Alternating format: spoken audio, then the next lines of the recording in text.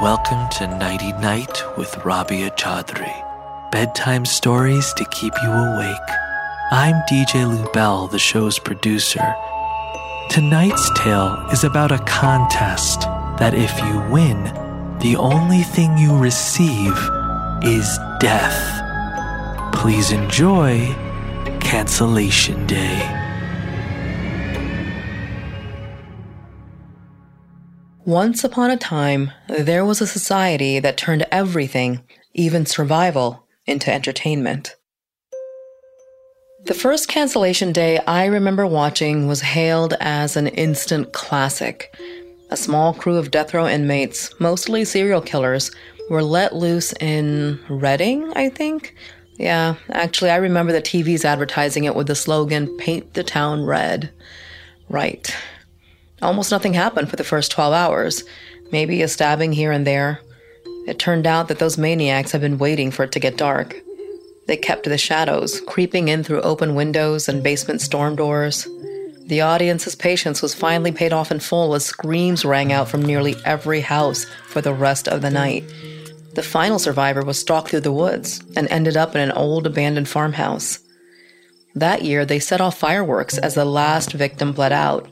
And then, timed perfectly with the explosions of color, the serial killers would each gun down themselves to carry out their death sentences. I was 7 then. And now, all these years later, we find out that our little town has been nominated to be canceled. The news was on almost every station. Our quaint little Brisbane Falls had made this year's poll. Most people were too shocked to do much of anything. And others, like myself, well, we immediately turned our thoughts to our children, who, as always, would be exempt, well, up to 3-year-olds anyway. The rest turned into something of a stampede. Once the news spread, I could see my neighbors rushing out their front doors, some with hastily packed bags, leaping into their cars and gunning it for the town limits, as if that would do any good. You were just as likely to get killed trying to escape. See, the moment a town's nomination goes public, the guards are already supposed to be on the scene. But hey, things don't always go the way they're supposed to, right? I heard that during the first cancellation, almost half of Springfield had escaped. Not that anyone officially admitted it. For the next few years, they even brought the guards in a week early. To allow anyone to escape would defeat the whole point. Still, that doesn't prevent animal instinct from taking over. When faced with death, people will do whatever it takes to survive, no matter how illogical. Unless, of course, you have a bigger concern than survival. I let my daughter Tara watch the TV coverage with me. I usually don't let her watch much TV, but I needed to start preparing her mentally for what was going to happen, although I don't know how much she actually comprehended of the announcement. The powers used the same script as the last time and the time before that. That holier-than-thou speech about how the time has come for us to once again vote in the most important election. Every year, to ensure our survival as a species, a community will be elected to make a sacrifice. I didn't even need to watch anymore, but, curiosity. Results were a week away, but I knew I wouldn't have much more time to spend with my beautiful little daughter, and I had plans to make. My partner used to make fun of all my scheming, but really, I think I've just always taken advantage of the systems in place to get the best possible outcome for myself. Or, in this case, for my beautiful little Tara. At some point that day, I remember trying to cry, but nothing came out. In some way, I almost felt like I'd signed up for what would happen next to my cozy town of Brisbane Falls. After all, I'd certainly been an active participant in Cancellation Day since I was a kid myself. Every year for the past few decades, Cancellation Day had been broadcast as if it were some exciting event, like the Stanley Cup or Wimbledon. Corporations competed for ad space, bidding higher and higher on 30-second spots to sell beer, burgers, or luxury sedans. And just like the rest of the country, every year I watched with my eyes glued to the screen, typically at one of many cancellation parties where we would place bets on the method and the last person standing. Cancellation Day first started when I was a little girl, and I was just old enough to remember the outrage. For maybe the first few years, Cancellation Days were somber affairs. It was like going to church or something. Today we honor those who are to be canceled so that the rest of us may be spared. Give me a break. It was human sacrifice. Granted, it's not like we offered the dead to some old god or as part of a satanic ritual or something, but rather, well, for population control. For too long, mankind ignored the signs as the seas rose and the weather began to destroy us. The people who finally stepped up to make a difference were surprising. The most extreme of the tree huggers and the gun nuts finally came together on climate change and presented a new, controversial proposition. They were fringe at first, but it slowly took a foothold. In school, we studied the political ads extolling the virtues of hunting season, as it was first called. We keep the deer population in check, but we don't have the stomach to control ourselves.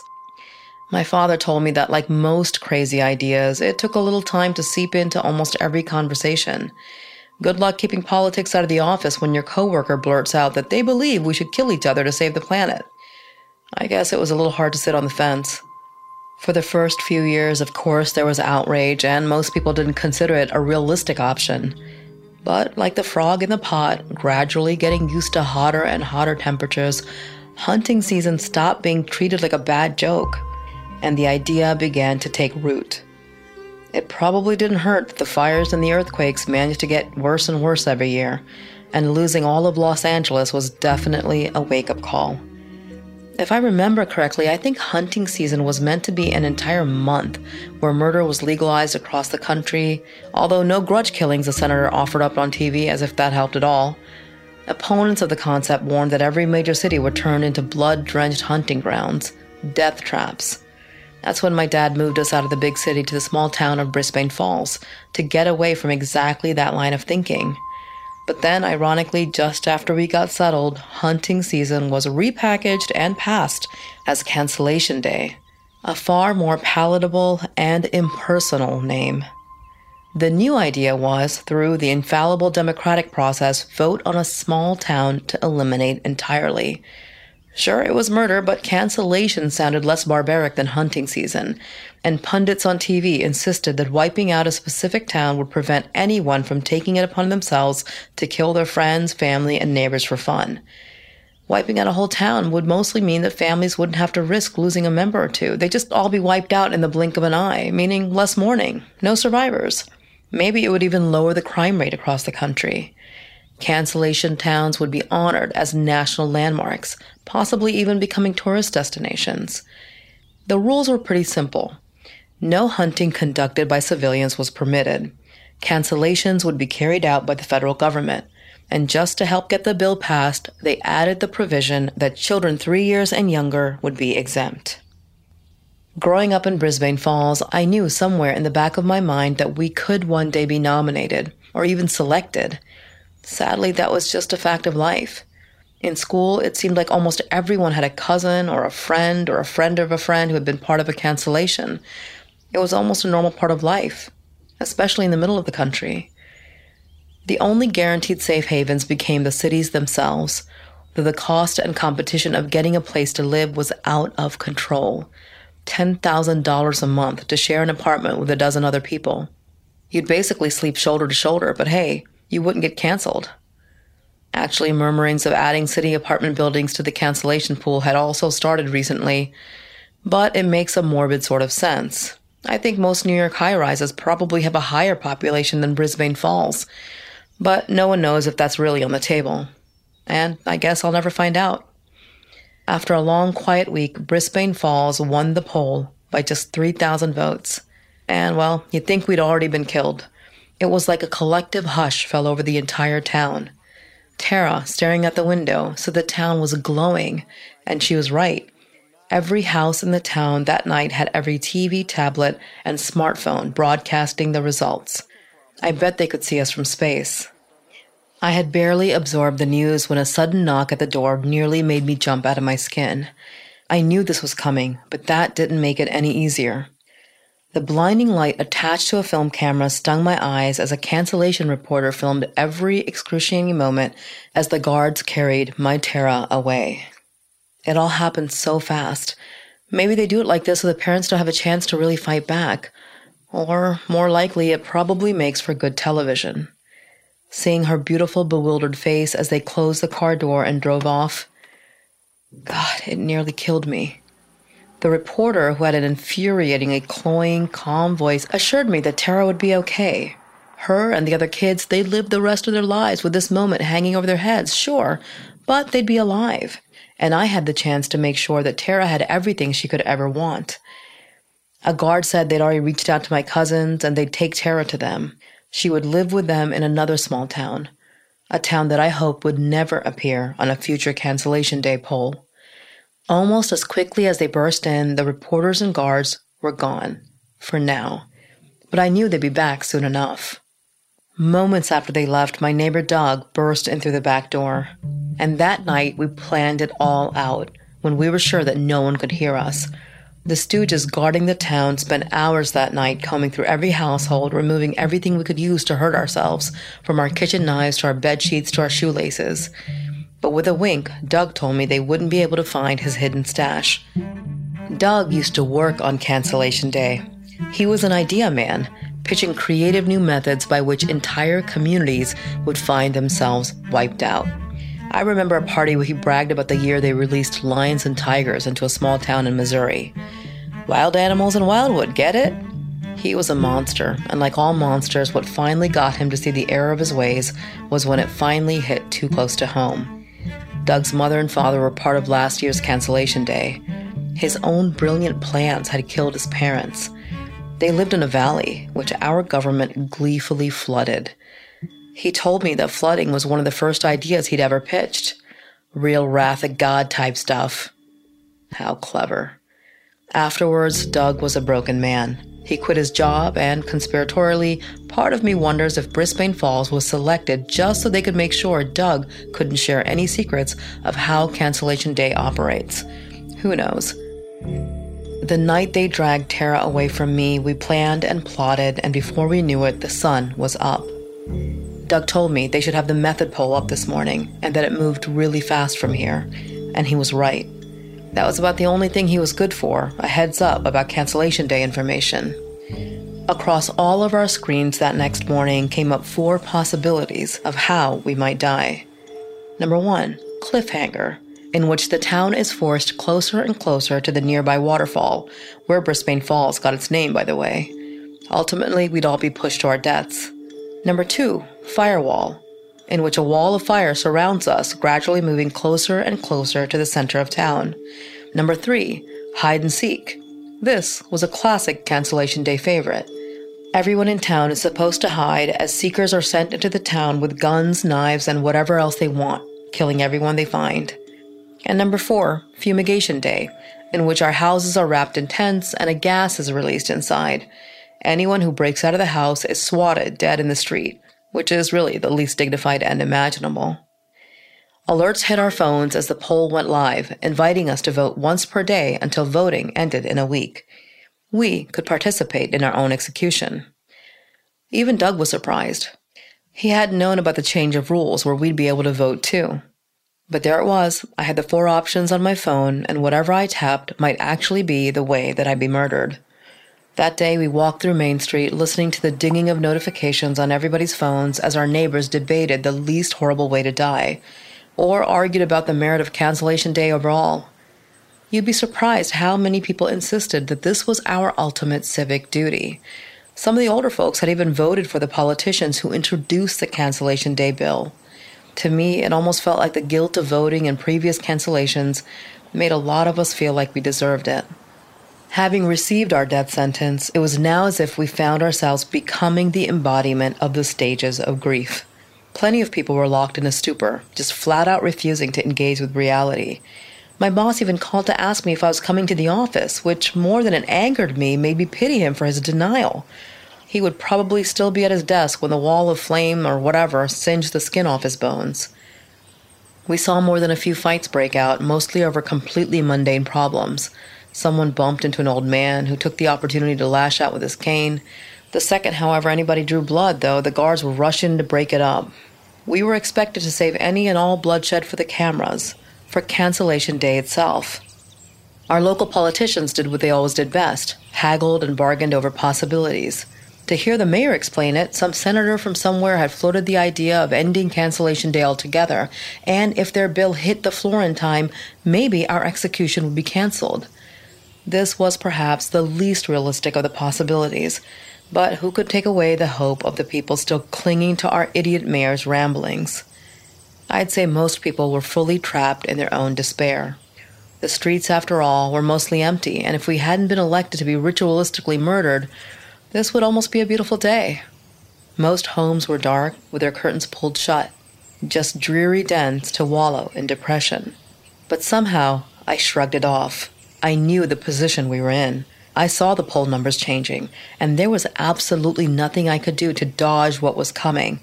So why not just accept it, and do your best to take advantage of the situation?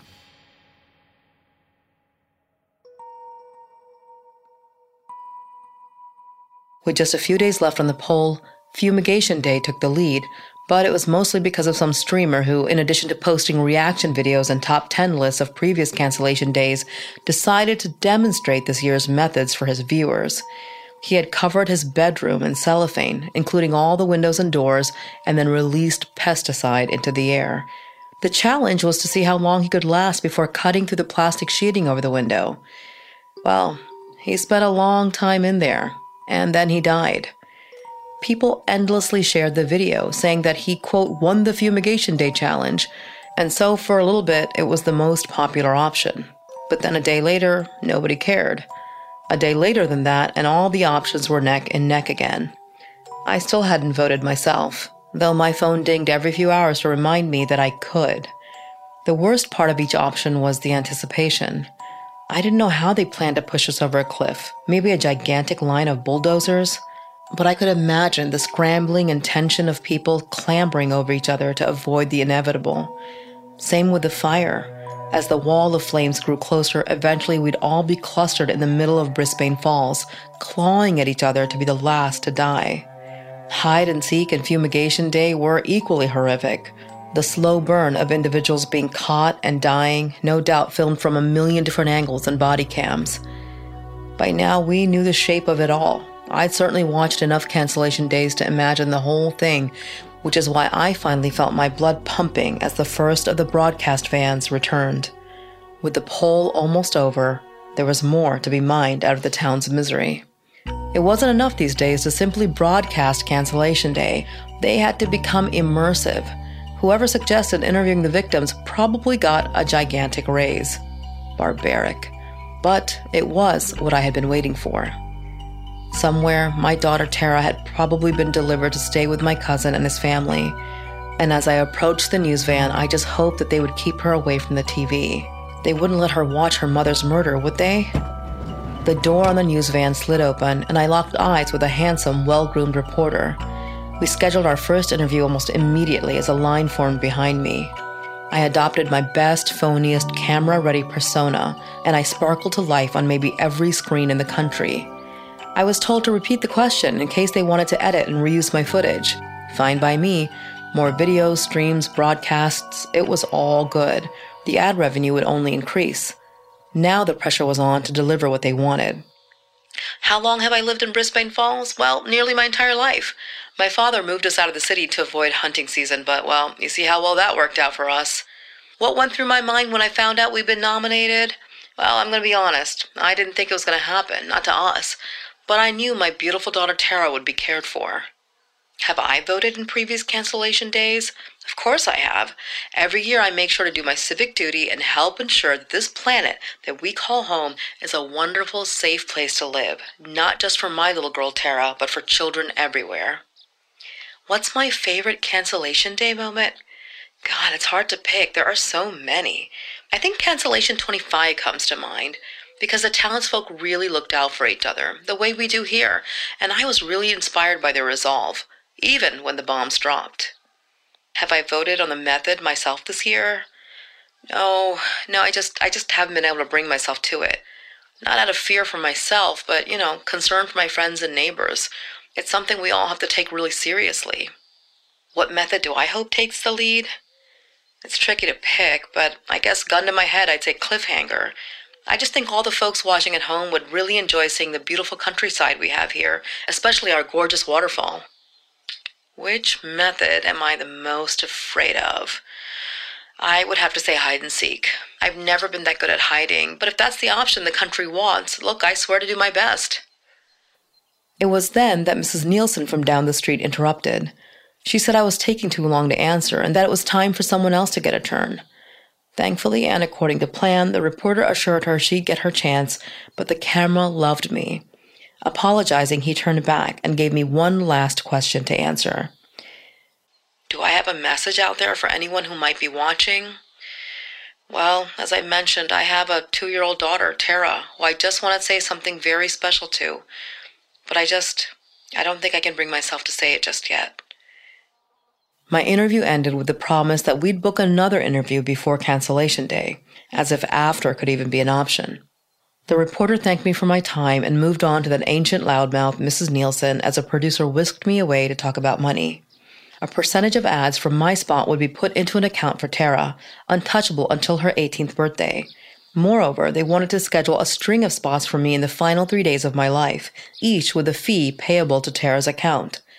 Doug congratulated me that night, though he gave me the intel that, though the money is good, barely anyone uses all the footage of the executed townies, as if the exposure was what I cared about. By next year, he said, everyone was just going to move on to a new batch of meat. Charming. Nice to know how people inside the system really feel about our noble cancellation day ritual.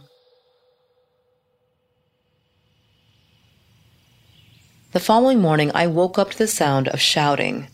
A protester had come to liberate us. Idiot. Of course, this was one of the rare times the cameras actually turned away, although I'm sure the folks at home would have loved watching as Martin the protester found himself trapped inside with us. He had inadvertently volunteered to be canceled. Good job, Martin. To my frustration, I accidentally locked eyes with Martin briefly, and he ran over to me. Turns out he'd been watching me on his phone the night before.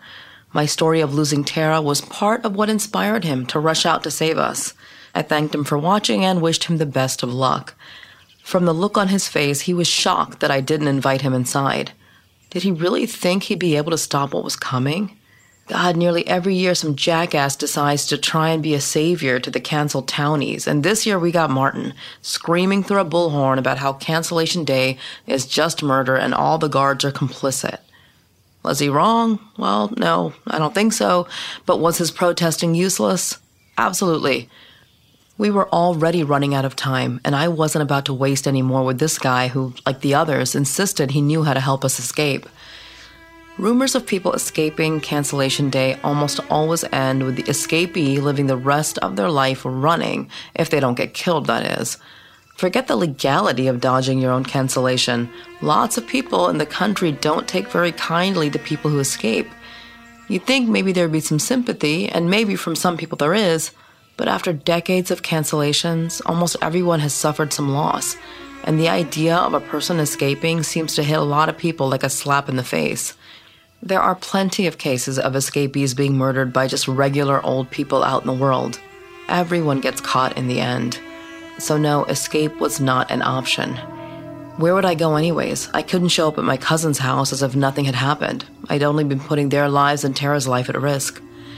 The truth is, the moment that Brisbane Falls was nominated, most of my decisions had been made for me, and they all revolved around that kid.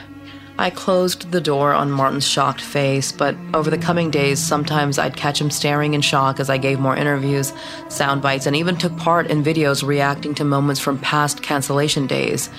Sadistically, they'd chosen to play cancellation day moments that resembled what Brisbane Falls was facing. Everyone loved to watch whenever hide and seek won the poll. It turned a kid's game into a horror movie. Crazed killers peeping around corners and average folks communicating only in whispers, only inevitably to get a butcher knife plunged into their bodies. The audio from these clips nearly echoed around town. But I had to play the game of watching and even relishing these videos for Tara. And so I watched dozens of old clips of people just like me get dragged from underneath their beds or get cornered in a shower stall. They had me narrate infographics. Following each cancellation day, energy usage drops by several percentage points. Do you know that for every cancellation, our government plants 2 trees? The children of cancellation day are a core part of a better, more efficient future for not only the country, but the planet. The audience really loved me, and for me, every video was just Tara's college fund, her wedding, her first house, maybe even her kids. She wouldn't ever know me, but she would live a life built by the impossible choices presented by Cancellation Day. They offered me triple to announce the results of the method, and delivered what I suppose was meant to be a compliment by saying they wished they had a figurehead like me for every Cancellation Day. I heard myself joke that I'd love to work with them again next time, and inside I cursed at myself for getting to be too good at playing their game. That night, just after sunset, with my friends and neighbors assembled in the town square, they put a microphone in front of me and handed me a tablet. The screen gave me everything I needed to say. Lit only by powerful spotlights, I again pictured my baby's future as I damned the people of my once peaceful community. Hello, everyone, and thanks for joining me. Our beautiful community of Brisbane Falls has finally received their method of cancellation, which I am proud to share with all of you. On my screen, the words flashed, and the method is, and then came a countdown. They wanted a dramatic pause.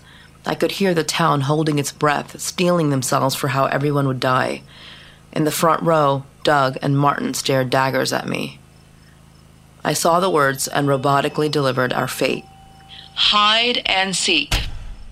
The screaming began the moment I said hide, and just after seek, suddenly the spotlights cut out, plunging us into darkness. It was the last time I'd see most of those people. The screen of my tablet was the only light I had, and it had a new message for me. Make it good. Then it said, run. The moment my legs allowed me to, I turned and bolted in what I believed to be the direction of my house. The guards had gotten rid of anything we could use to protect ourselves, and the entire town had instantly turned into an arena for bloodshed. But somehow the idea of home still meant some sort of safety. How long would my doors and windows realistically hold, though? The laughter and cackling seemed to come from all around the town as the killers were unleashed. Immediately all around me, thuds, swipes, and slashes told me that they had found their victims. The sounds of death, gurgles of blood, shrieks cut short, and bodies falling to the ground followed my mad dash to get to my house. Somehow I managed to make it up to the familiar porch and got inside. I instinctively threw the deadbolt and reached for the light switch. To my surprise, the inside of my cozy living room lit up for just a brief moment before I slammed the lights off, realizing that because of the absolute darkness outside, any sort of light was an invitation to the killers. And for all I knew, I'd already given away my position. I instantly knew that I couldn't stay here now. I had to assume someone saw as my house briefly lit up. Damn. I crept through the house and left through the back door and glanced in the direction of the tree line. Right there, the edge of town. It was so close. But I knew somewhere in the dark there were guards watching the perimeter. If ever they were ready for attempts to escape, it was now. Instead, I headed in the opposite direction, to Doug's house. I knew that he had a secret stash of supplies and weapons. He might have been disgusted at my eagerness to play the fool for the cameras, but he had plenty of blood on his hands himself. Besides, we had planned this, that if all else failed, I'd join him. A calm breeze suddenly blew through my hair, and I had a flashback of gentle times. My father installing a swing set for me, the party where I announced I was pregnant with Tara, my daughter taking her first steps. But then I was pulled rudely back into reality by the sound of glass breaking, a scream and a crunch of someone landing on their driveway. This was all really happening. As I crept through the backyards, I stumbled over something that turned out to be a dead body. Throwing at my hands to catch myself, I dropped onto grass wet with this person's blood. And though I broke my fall, I also broke the screen of the tablet, which I still had with me. As I pushed myself up to stand, I suddenly felt the hard lens of a camera, and I realized that this person on the ground must have been one of the film crew. Occupational hazard, I guess. When hide and seek is picked, usually all the footage plays out on TV thanks to security cameras placed around the town. And this was why. I guess this year they changed the rules, and they wanted TV cameras on the ground. Too bad they didn't give the film crews a heads up as to what was coming. I dug through the pockets of the person laying in their own blood, looking for anything to defend myself, but came up empty. I guess whoever killed this guy probably did the same. But they missed one thing. In the grass near the body was some sort of headset. When I picked it up, I realized they were goggles. And where they were, the pitch-black darkness turned green and clear. Night vision. Oh, so that's how they thought they'd be safe. Well, they should have known better. I knew the goggles weren't going to completely protect me, but they gave me something of an advantage. Looking around, I couldn't see anybody in the immediate area, but that didn't mean someone wasn't lurking just around the next corner. And of course, I could still hear the carnage all around me. Who knew how many might be dead at this point? Gathering my wits, I approached Doug's kitchen door, and I was surprised to find it unlocked. You'd think with everything going on, everyone would just have every door and window bolted shut, but here I was, just able to walk in. Once the door was closed behind me, the sounds of death outside were just slightly muffled, and it struck me as eerie how quiet Doug's house was. I couldn't see or hear any movement, and I wondered if he'd fled. But the truth was that Doug might not have even made it back to his house from the town square. If I was alone, I'd have to find the hidden cache of supplies by myself. I quietly searched the kitchen first, cursing myself for not asking Doug days earlier where it would be hidden. I just assumed he'd be here. I looked through cabinets, the pantry, inside and behind the fridge. Nothing. Suddenly, a thud overhead. I stood stone still for minutes that felt like hours, waiting for another sound. I had to make a split-second decision. I could leave the house now and risk my life outside, or keep searching for the stash and risk someone being upstairs. When minutes passed with no sound or movement, I decided it was best to keep looking. I needed any weapons that Doug might have hidden, and so I crept through the main floor, searching closets and looking under sofas, and finally I turned my attention to the second floor. Making my way upstairs, I thought that Doug's secret supply had to be in his bedroom. My father used to keep a baseball bat just underneath his bed in case he needed something to protect us with in the middle of the night. I wrapped my hand around the doorknob into his bedroom and twisted it, pushing the door open slowly. It turned out that Doug had made it all the way back home. The noose was tied around the rafters in his bedroom. The thud I'd heard from downstairs was the chair he'd been standing on. I supposed he kicked it over in the struggle. The rope still creaked ominously as Doug's lifeless body swayed gently. On the desk beside him was a notepad, with his final words scrawled across a page. "Did you think I'd play by your rules?" Suddenly, a phone rang. It was an old landline just next to Doug's bed. Part of me wondered what he'd been using a landline for, but knowing I'd never get an answer from him, I simply picked up the receiver and heard a deep voice on the other end. "Last woman standing doubles her earnings." They knew exactly where I was, and they wanted a really good show. If that was the case, I was going to be the star of that show. I'd give them everything they wanted. And Tara, well, Tara would never want or need anything for the rest of her life.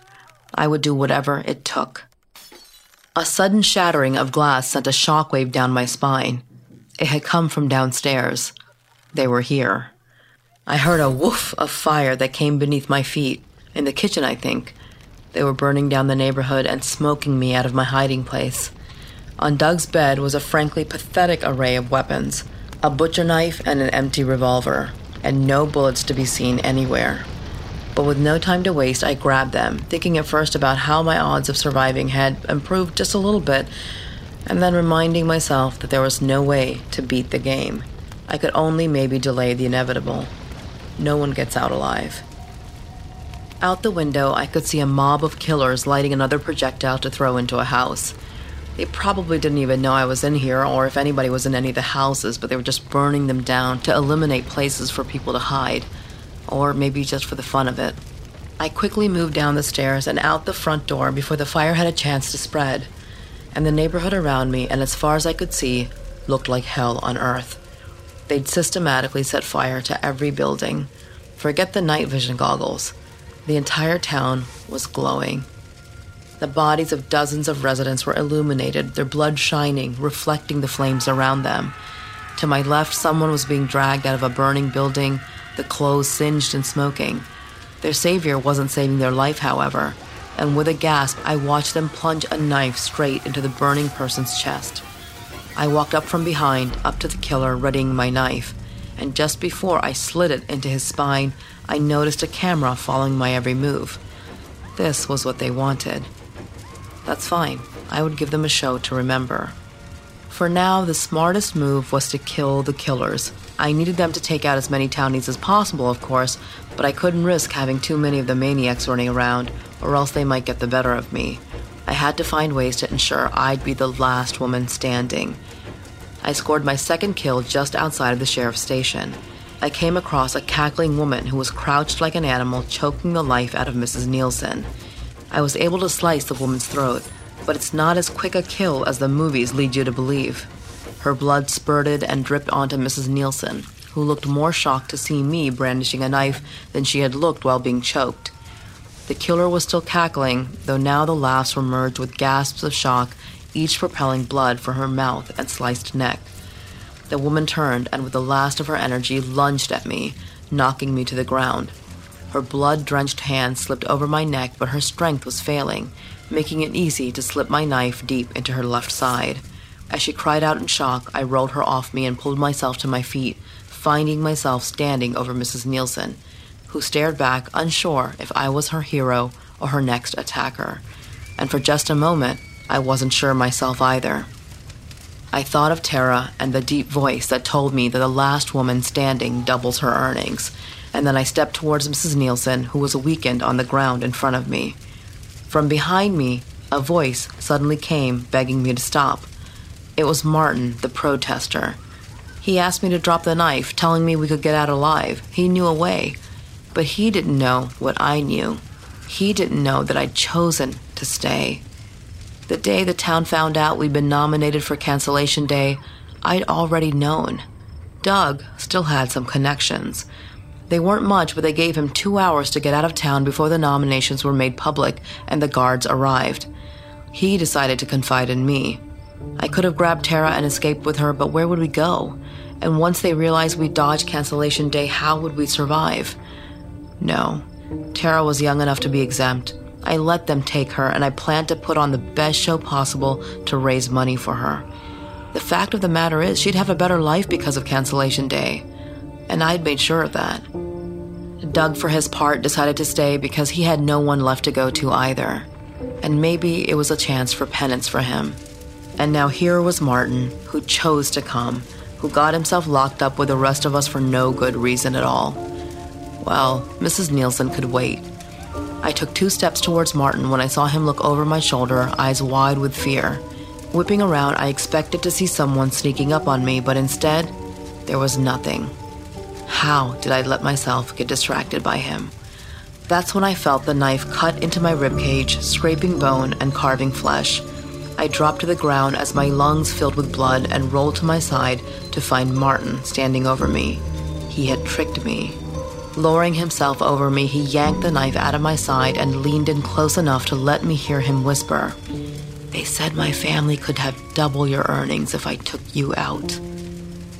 Over Martin's shoulder, I could see another security camera above the entrance to the sheriff's station, staring down at us coldly. I imagined Tara for the last time, and finally I had a message to share with her. I'm sorry.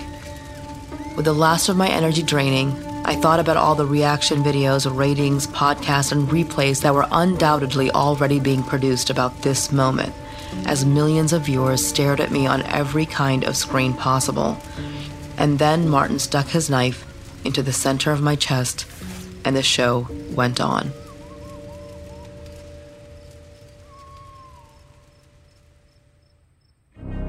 This week's episode came to us from the mind of writer Will Rogers and was based loosely on the horrifying story The Lottery by Shirley Jackson. Did you know Jackson wrote and published this story in The New Yorker all the way back in 1948, well before the current trend of dystopian fiction in books and films? And as much as we love this genre, the story wasn't received well when it was published. Readers canceled their subscriptions and slammed the publication with hate mail. But today it stands as one of the most beloved short stories of modern American literature because it forces us to confront some of the worst things about our society, about what we value, and what we get used to accepting. Sure, it's an extreme example, but human history is full of blind traditions that are both horrific and yet become accepted as social norms.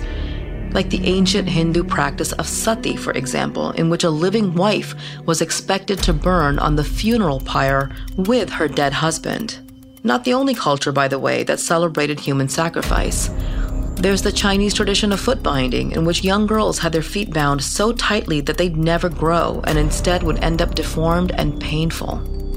So ask yourself the question of what it is that we now accept, that you even accept, that in another time and age would be considered horrifying. And then ask yourself this: is Cancellation Day so far-fetched after all?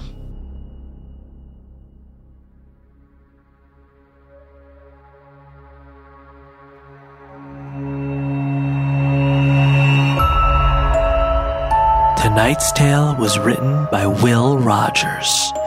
Nighty Night is executive produced by Rabia Chaudy and Colin Thompson.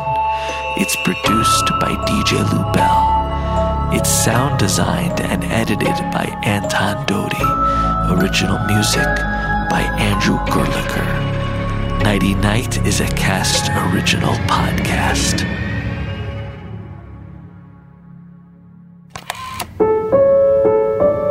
Cats.